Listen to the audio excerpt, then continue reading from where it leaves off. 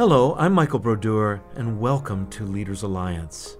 We are a global community of kingdom-minded leaders who are passionate about helping you become the world-changing leader that God created you to be.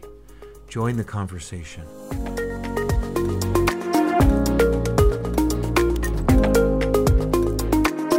Hi, welcome to the Leaders Alliance podcast. I'm Elijah Stevens. I'll be substitute hosting for Michael Brodeur today.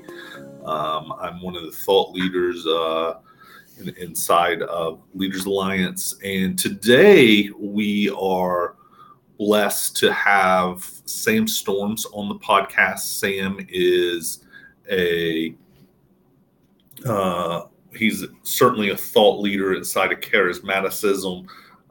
He used to work for Mike Bickle. He helped start the prayer house. He has also been the president of the Evangelical Theological Society. We'll get a little bit more into his story, but he just carries this word and spirit passion that he's reawakening in people all around the world right now. And so we want to welcome you to the podcast today, Sam. Hey, it's good to be with you. I've been looking forward to this. Yeah. Well, I wanted to go back and hear your journey of how you became a Christian and then how you transitioned from a cessationist into a charismatic continuationist. Sure. Well, I was born and raised in Shawnee, Oklahoma, which is about 40 minutes southeast of where you and I are right now, Elijah. Raised a Southern Baptist, never attended any church other than a Southern Baptist church until I got to theological seminary. Southern Baptists were not then known and still aren't for belief in or the practice of the revelatory gifts of the Spirit. So I was pretty much nurtured and raised in that Southern Baptist culture. I went to the University of Oklahoma, met my wife there. We got married after our junior year. From there, I went to Dallas Theological Seminary. Dallas, as most people know, is confessionally cessationist. So my opposition to the work of the Spirit through the gifts of 1 Corinthians 12, 7 through 10 was kind of reinforced while I was at Dallas. Mm-hmm. I think my first exposure to the things of the Spirit and the first thing that got me really thinking about it actually happened before I went to seminary in October of 1970. I was in my second year at the University of Oklahoma. I just returned from a summer project with Campus Crusade for Christ. And I got to remember the time frame. Summer of 1970 was when the Jesus movement broke out. Okay.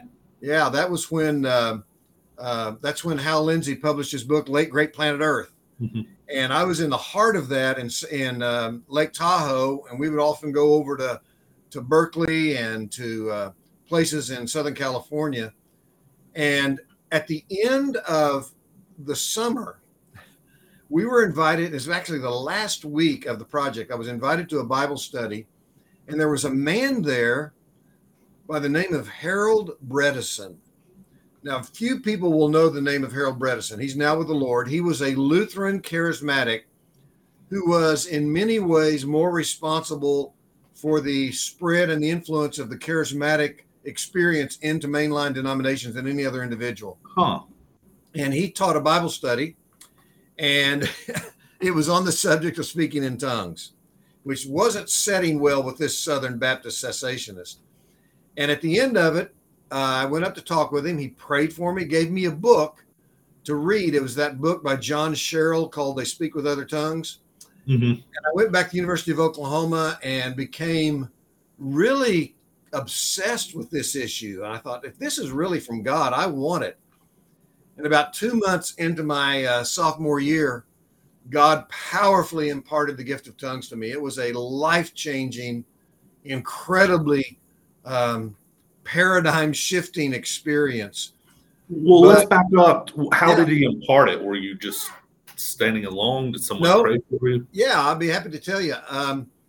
Every night at 10 o'clock, 7 nights a week, I would leave my fraternity house and walk 2 blocks to the McKinley Elementary School parking lot and sit under the same tree and pray.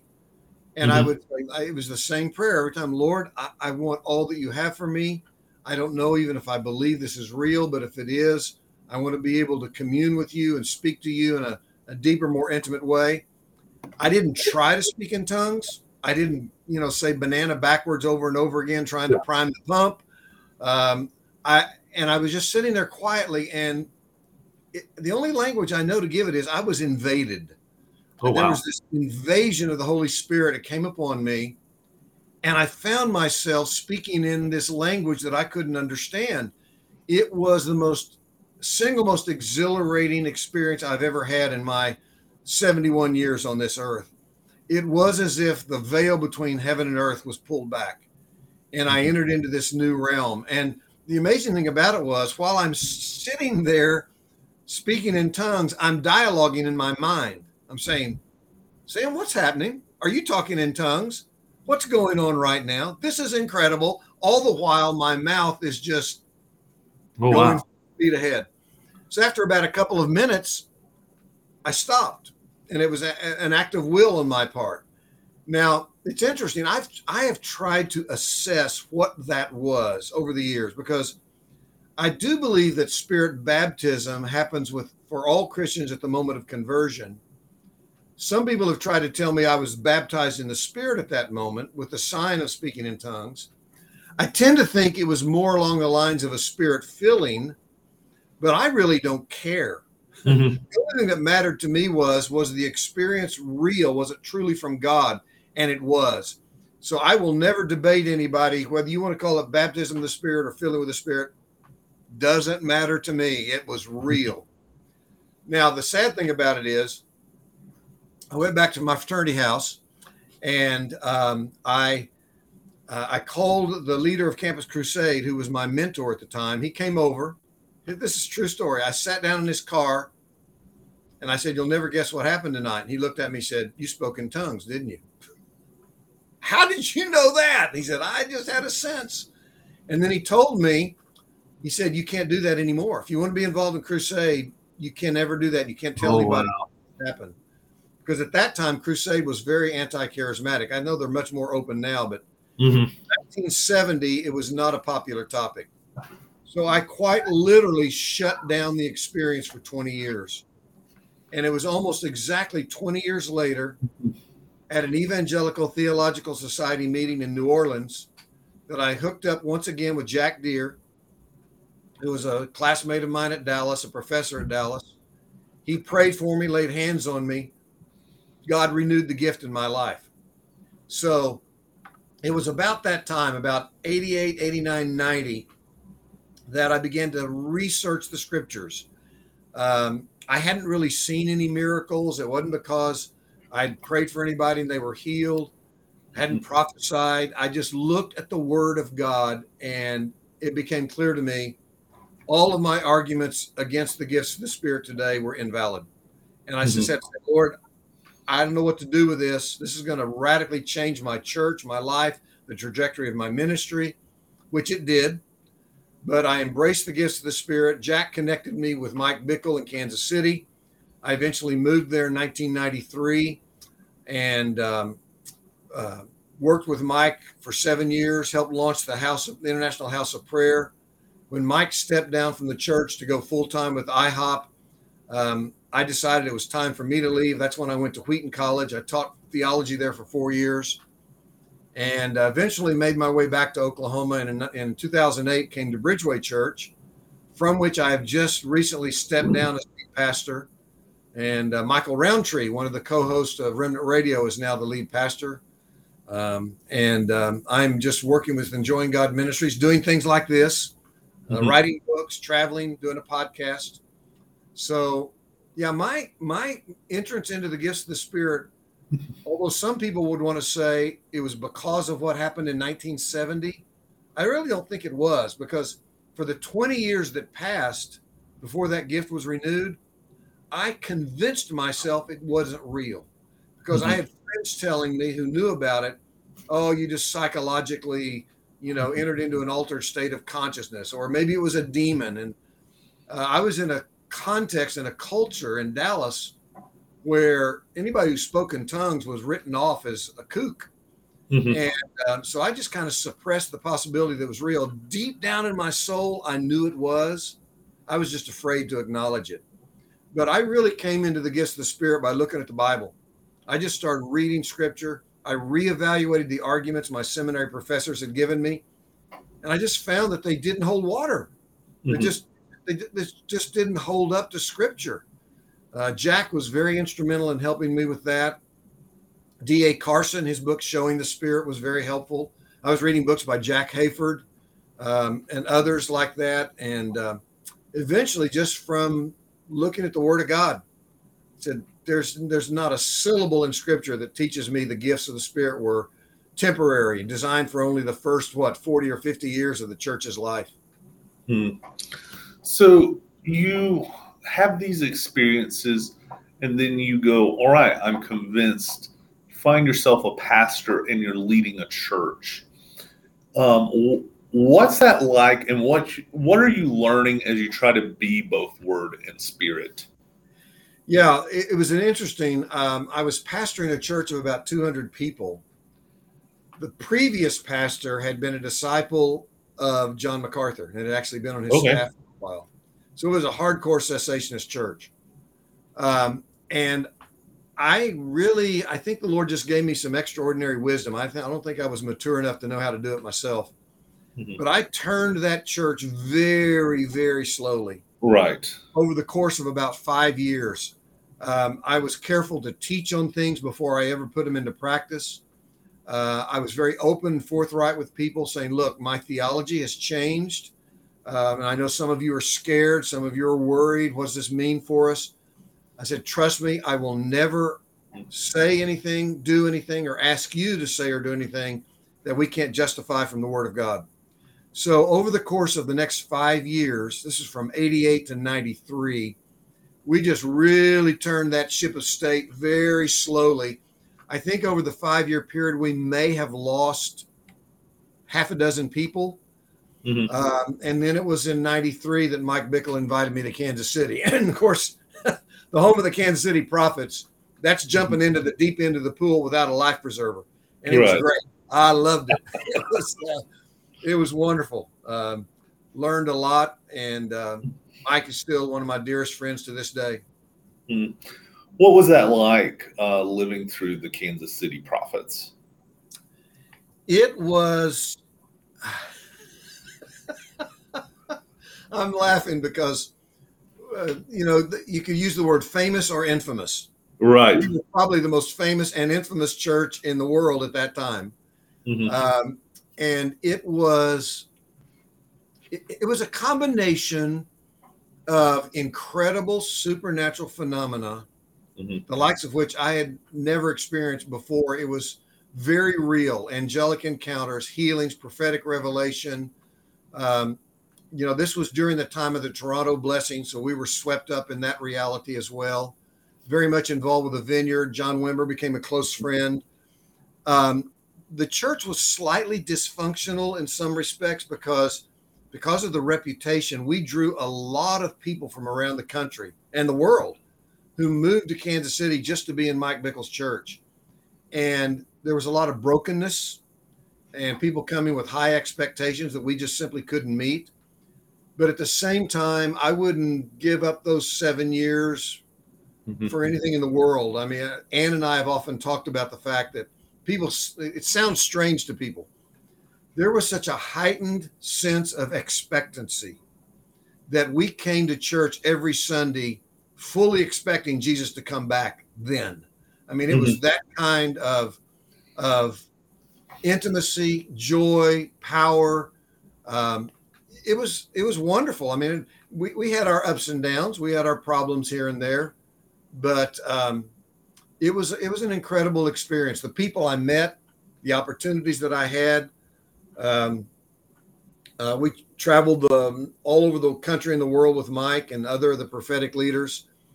Learned a lot from our mistakes as well as the things we did well. but I wouldn't trade it for anything in the world. But in the late 90s, Mike began to sense from God that transition was in place, and he wasn't supposed to be a local church pastor. He was supposed to be an intercessor and revivalist. So that's when we launched the House of Prayer. And that was kind of off the ground. About a month or two after we launched it, I was issued an opportunity to go to Wheaton College and teach theology there. And that's when I left and went there. We moved back to Kansas City 4 years later.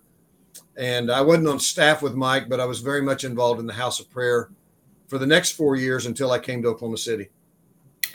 Well, you said I learned a lot. And I think, there's a lot of leaders out there listening to that, and they go, I've never been through revival. I've never been at the most infamous, famous church. And the learning curve has to be steep. And so are there some things you're like, I would tell you this if you're going through that process like you? Yeah, by the way, I'm just thinking here, famous and infamous. There's a sense in which we were the Bethel of the 1990s. Sure. It has that reputation now. We had that reputation then. I think one of the most important things that I learned was the way in which the Spirit of God moves. Okay. Because we had to be extraordinarily discerning with God's help in terms of, is this the work of the Spirit, or is this the flesh, or is this some sort of psychological aberration, or is this demonic? There's so many differing explanations, and we had people who were experiencing profound encounters, manifestations that were quite controversial, other people who didn't feel anything at all. Then, of course, you bring in these various ministry styles, things that would be said or done that would facilitate certain expressions. And so we spent many hundreds of hours talking with people, saying, tell us what you were experiencing, tell us what you were going through. And it took me back, obviously, to Jonathan Edwards in the First Great Awakening. Okay. Because Edwards in the First Great Awakening experienced very much the same sorts of manifestations. And people were asking, is this the Holy Spirit? And Edwards would say, might be, might not be. How do you discern? And of course, Edwards put together those criteria by which he said, well, it's not so much whether or not you fall down, it's whether you're a better Christian once you stand up again. Do you love Jesus more? Do you love his word more? Do you love your family more? Do you love the lost more? Do you love the Bible more? And so it was an issue of what is the long-lasting fruit of any particular encounter with the Spirit. So we were walking through that every single day. And it was a real learning process. I hope to write a book on revival sometime within the next year or so. And I want to compare what happened in the First Great Awakening with what was happening in the 90s in Kansas City and around the world. That sounds interesting. And just say, because people ask this all the time, how do I know if this is the Spirit of God? And sometimes there aren't explicit biblical criteria that answer that question. Sometimes it takes wisdom and discernment, and it takes where you have to just kind of wait and see the fruit or the lack of it in a person's life. So those are the sorts of lessons that I learned there. I think the other thing I learned, Elijah, and I really want to emphasize this. I was raised in a theological world prior to the time I went to Kansas City, in which you judged people on the basis solely of their theology. If they embraced the correct doctrine, they're on board with you. They're good. Accept them. If they don't even give them the time of day. And during my time in Kansas City, I encountered people of a variety of theological perspectives. So, for example, I'm very reformed in my soteriology. I'm a Calvinist. Most of the people in the Kansas City were not. I hold to a particular eschatology. It was different from most of what was held by the staff in Kansas City. We had differences on ecclesiology. We had different opinions on a variety of issues. And what I discovered, much to my, in a sense, my shame that I had to repent for, was that these people who differed with me on secondary issues oftentimes loved Jesus more than I did. Oftentimes shared their faith with the lost more fervently than I did. Oftentimes were more devoted to prayer and Bible study and loving others than I was. And it opened my eyes to the diversity in the body of Christ. Now, again, I'm not diminishing the importance of accurate theology. You know me well enough to realize I highly emphasize we want to be as biblical as we can in our beliefs. But I also realized that just because somebody differs with me on some issue doesn't mean that they're not born again. Doesn't mean that I can't learn from them. Doesn't mean that they might well be more mature and more godly than I am. And I think sometimes in this hyper discerning world with the internet and all the bloggers, if you differ with somebody on even the slightest matter, you're dismissed as a heretic. And I just learned, I hope to be able to, and again, I didn't throw discernment away, but I learned how to embrace believers from a variety of different perspectives. I'll give you just one example. One of my dearest friends now, we've grown to really love and respect each other, is Craig Keener. Well, Craig is an Arminian and an egalitarian and a premillennialist. I am a Calvinistic complementarian amillennialist. But those differences in no way hinder our relationship with each other. We have worked on projects together. I'm actually writing a commentary right now for a series that Craig is the general editor of. So I think that was, excuse me, I think that's one of the most important lessons I learned was the diversity in the body of Christ on secondary and tertiary issues. Now, first order fundamental doctrines, that's a different matter. Sure. I don't fellowship with or minister alongside those who deny the resurrection of Jesus or those who deny that salvation is by anything other than grace through faith, or people who don't believe in the second coming. I mean, there are foundational doctrines we have to stand on. But aside from those, I wish that Christians would be less critical, less cynical, and more willing to recognize that these are our brothers and sisters in Christ. We're going to spend eternity with them. We need to learn how to honor one another, get along, and collaborate in the work of the kingdom. Right. And so this is a question. Well, there's one thing I want to bring up. So if you guys are listening, I highly recommend reading the work by Jonathan Edwards. I think it's called Distinguishing Marks of a Work of God. It's 20 pages. It's super simple on discerning. I think Paul King wrote a good book, Is It of God, that uses that as a rubric. It's a 2-part series. So if you're going, how do I discern things? You have to learn that to be in this space. Right. But this is my question. So they tell you to ask this of business leaders. Is everybody knows what made them succeed? Is there a point where you go, I made a major mistake in discerning something, so that our audience can learn, hey, let me never make that mistake? I'm just throwing it out. You may not have one. Yeah, I think perhaps the biggest one, unfortunately, I made this mistake for the first 20 years of public ministry. I hope and pray I haven't made it since. And that is the idea that abuse justifies disuse. And I've come to realize that just because somebody does something poorly doesn't mean that we shouldn't do it at all. It's kind of like it's almost the 11th commandment of Bible church evangelicalism. Thou shalt not do at all what others do poorly. Right. Here's the bottom line. Everybody does something poorly. But instead of just ruling that out and maybe even writing into the bylaws of the church, well, we've seen somebody do this really badly, we're never going to do it at all in our church.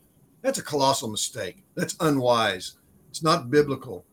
So I think it's learning how to honestly and objectively evaluate practices, ministry styles from a biblical point of view, weeding out the error, embracing the truth, but at the same time saying, just because somebody was an embarrassment, just because somebody was manipulative, doesn't mean I'm going to reject altogether the kind of ministry or the theological beliefs that were behind that particular practice.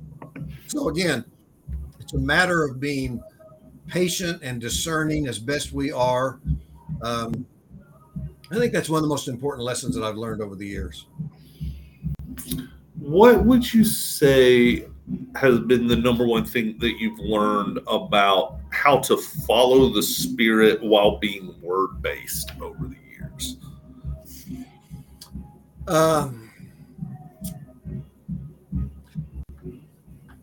I think probably the most important thing is reading the text of Scripture with a conscious, prayerful intent of the Spirit of God illumining, breaking through, quickening my heart and my mind, so that I'm not just learning for information, but I'm learning for transformation, and being open to hearing the voice of the Spirit of God as well as the voice of the written text.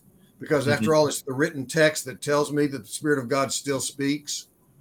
So I think that's the most important thing. Not being afraid of experience, not being gullible to imbibe and just swallow anything that comes down the pike, but not being fearful or cynical of it. And also being careful to monitor my own heart.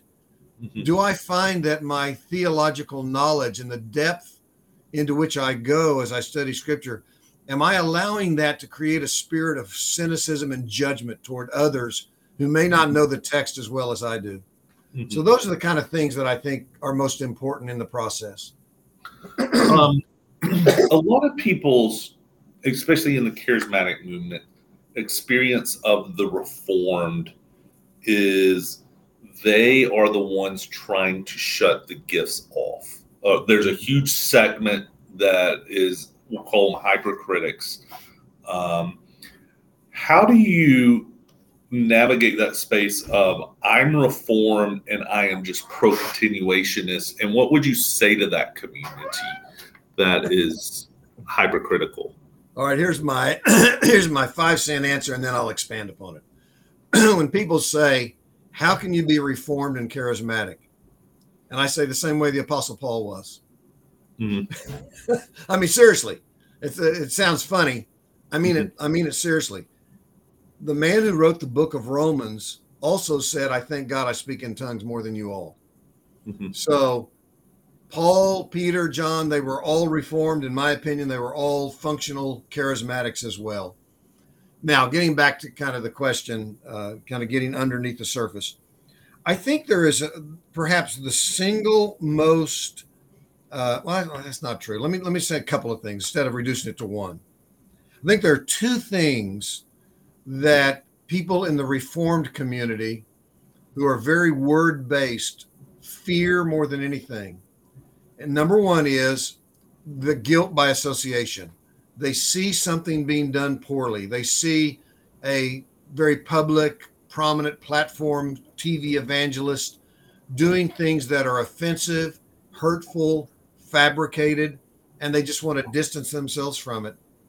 But then secondly, perhaps the most fundamental underlying assumption among most in the Reformed world is that to believe in the revelatory gifts of the Spirit means you don't believe in the finality and sufficiency of the Bible. Let me give you an illustration of this from personal experience. About 8 years ago, I attend the annual meeting of the Evangelical Theological Society every year. It's always in November, the week before Thanksgiving. We were in San Diego, and my friend Wayne Grudem had come to me and said, Sam, would you be willing, excuse me, clearing my throat here. He said, would you be willing to have your name put in nomination for the executive committee of the ETS? And an ETS, for those who don't know, Evangelical Theological Society is a society of about 4,500 scholars from all around the country and the world. And they have their own journal. They have their own annual meeting. It's a very prominent, influential group. And he said, if you get nominated, you immediately become the vice president. Then you become president-elect. Then you become president. And then you serve an additional 4 years on the executive committee. So you're a part of a group of 7 men who serve to lead the ETS. So Wayne twisted my arm. I said, okay. So my name was, he nominated me at the annual business meeting. And an individual, I won't mention his name, he's a very godly man, protested my nomination. And he said, Sam believes in revelatory gifts of the Spirit, but to be a member of ETS, you have to affirm the inerrancy of Scripture. And those two are incompatible. They're mutually exclusive. I thought, what? Mm-hmm. And actually, I was then asked to stand up in front of the entire society at the business meeting and explain how I could affirm biblical inerrancy, the finality of the canon of Scripture and its absolute authority on the one hand, and still believe in the revelatory gifts of the Spirit on the other.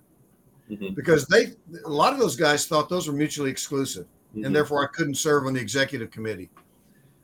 So I had about 15 minutes. I made the defense, passed with flying colors. I think of all the vote that was taken, there was only one no vote. And it wasn't the guy who initially protested. It was another man.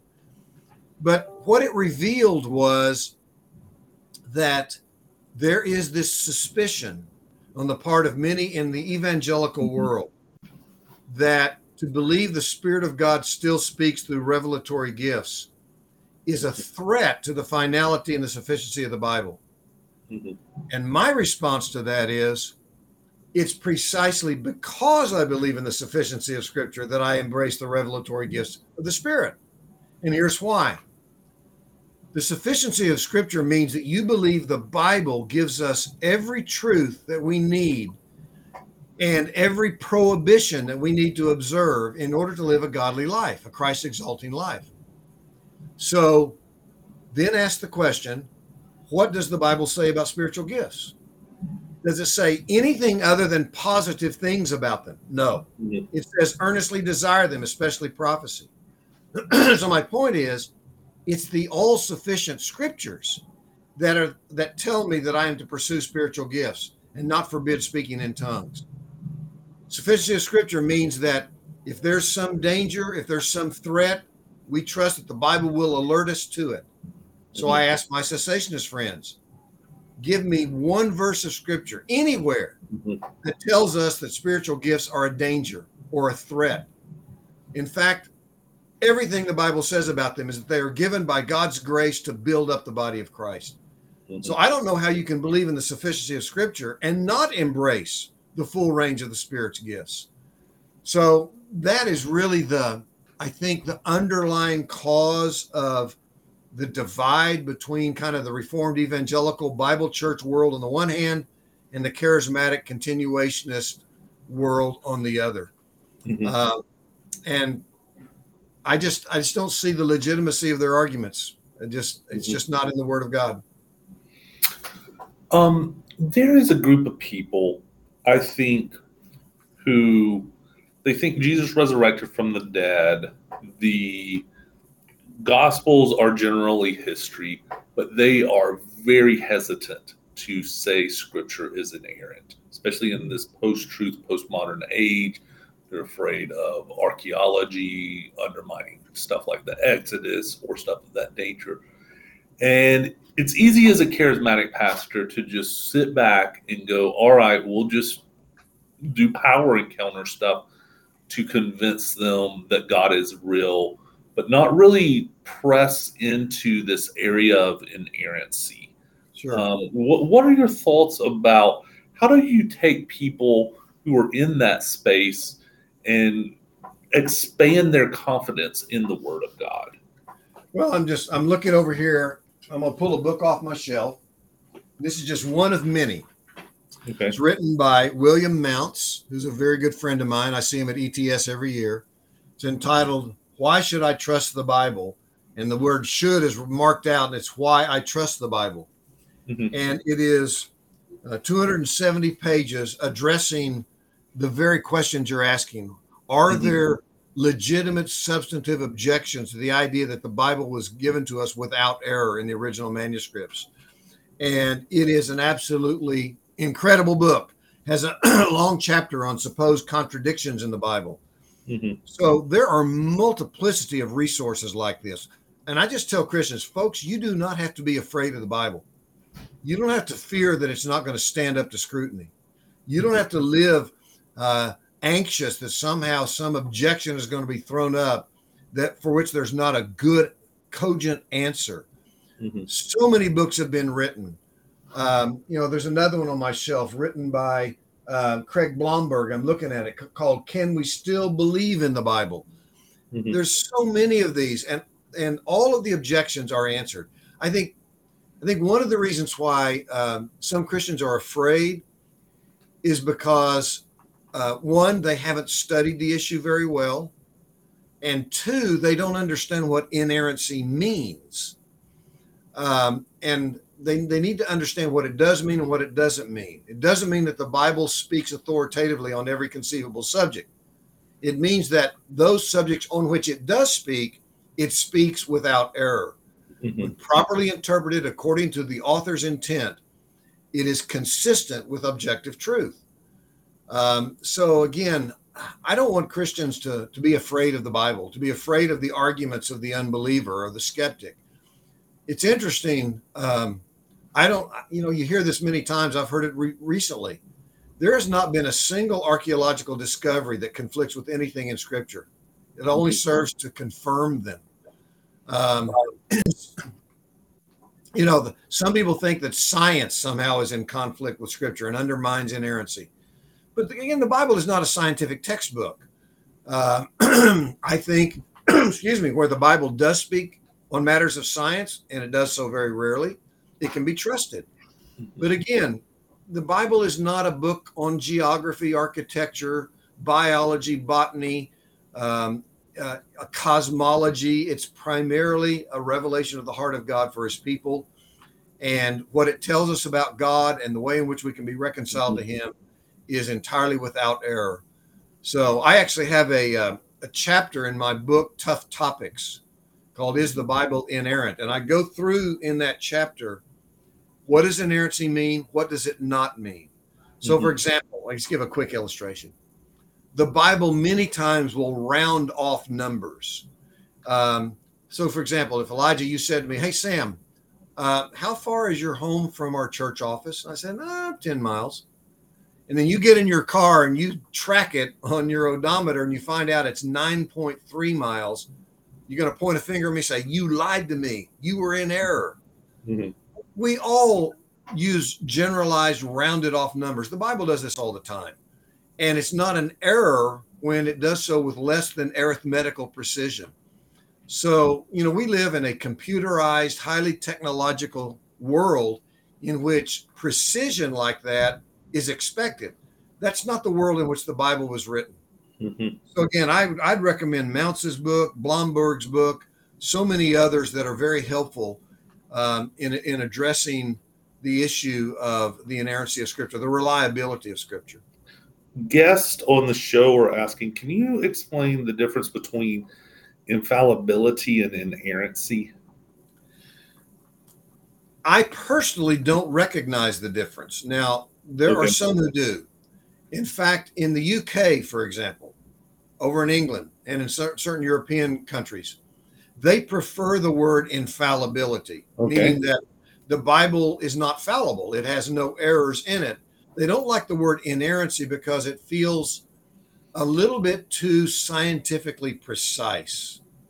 And the word inerrancy has been associated with so many ugly debates in American evangelicalism, the modernist fundamentalist controversy of the earlier part of the 20th century. Mm-hmm. Harold Lindsell's book that came out in the early 1970s called The Battle for the Bible. And there was this, did Peter deny Jesus 3 times or 6 times? And the attempt to reconcile these things in the Gospels. And so the word inerrant for many people was not helpful. They thought they could secure the same emphasis, namely on the entire truthfulness of the Bible, with the word infallible, and they could avoid the controversies that are oftentimes associated with inerrancy. J.I. Packer who went to be with the Lord, 2-3 years ago, just 2 years ago, I think in 2020. Packer from the UK did most of his teaching in latter years in Canada, talked about this extensively, and he ended up saying we need the word inerrancy. He ended up saying it's still helpful, but I think sometimes people want to embrace infallibility without the word inerrant because they want to say it allows us to believe the Bible's true, but we don't have to say that the Bible addresses specific issues for which it wasn't designed, like issues of botany or architecture or biology. So that's kind of the distinction. I like both words. I don't object to either one of them. And I think the point is, read the Bible like you're listening to God at some level, and he's speaking to you through his word, and let that be authoritative in your life, and see it as a book that contains moral, theological, historical knowledge. And I think sometimes our culture, especially even Christian culture today, we have a hard time embracing the Bible as containing knowledge. And we need to, as ministers, not just focus on, well, we're having subjective experiences of the Spirit, but we also have objective knowledge from God that was written through his Spirit. And so that is super helpful, because if you don't use the Bible as a grid for what's permissible or not permissible, you end up in a type of relativism. And I think that's part of the reason God gave us his word, is so that we can know things about him and what is right and wrong and how to live. Yeah, and you just talk about it imparts knowledge. I say yes. Just one example would be the ancient history that we find in the Old Testament. Sure. The books of Samuel, Kings, Chronicles, and so on, over and over and over again. Discoveries come along in which the facts presented there are confirmed as true. You know, I remember I've heard people push back and say, yeah, but you can't trust the genealogies. The chronology doesn't work. Well, they need to realize that it was common practice back then to skip multiple generations. And so they, for example, this person begat that person, and sometimes they would skip generations. But that was common practice back then. That doesn't undermine the truthfulness of God's word. But we can learn about ancient history. We can learn about the Exodus from Egypt and know that we have reliable information from the word of God, which, as I said, repeatedly is confirmed by more recent archaeological discoveries. Yeah. And this is really helpful. And so as Christians going, we want to be word and spirit. How do we put that into practice in our lives? You know, if you're talking to a lay person out there and they say, I want to be a word and spirit person, saying, how do I do this? First thing I tell them up front is count the cost. Okay. It is pricey. And I don't mean that financially necessarily. It's hard because most churches today, I could look at the hundreds of churches in Oklahoma City, Oklahoma, and I could tell you almost by their name and their denomination where they land. They're word oriented. They're going to be against the gifts of the Spirit. They're charismatically oriented. They're going to be a church with great power and ministering in the gifts of the Spirit, and maybe a little soft on the word. It is easy to identify those churches. Verbally, they'll say we embrace both. But in terms of ministry style, worship, how and even whether they pray, will indicate where they land. And I just think the place that people have to begin is you have to ask yourself this question. Be honest with your own soul. Do I believe that Scripture demands both? I came to the point where I said, yes, I cannot escape it. You know, Jesus is described as a man who was great in both word and deed. Some churches are really great in word and they're really pathetic with deed. Others are great in deeds and they're soft on the word. Are we willing to embrace both? It's this issue of intellect and affection. Mm-hmm. A lot of Christians are more comfortable with just, living in the world of their intellect, and they're terrified of their affections. Others, boy, ignite my affections, make me feel good, but don't bother me with deep doctrine. And you have to come to a point where you say, I'm not willing to make this either or, because God does not make it either or. There's both head and heart. There's both mind and spirit. There's both intellect and affections. There's both truth and power.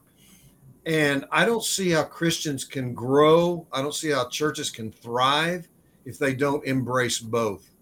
So that's where you have to start. Now, how you move from that point on, if I can shamelessly promote one book that I wrote, for over the course of several years, I was getting dozens and dozens, maybe hundreds of emails and letters and phone calls from pastors who would say, Sam, I'm on board with you theologically.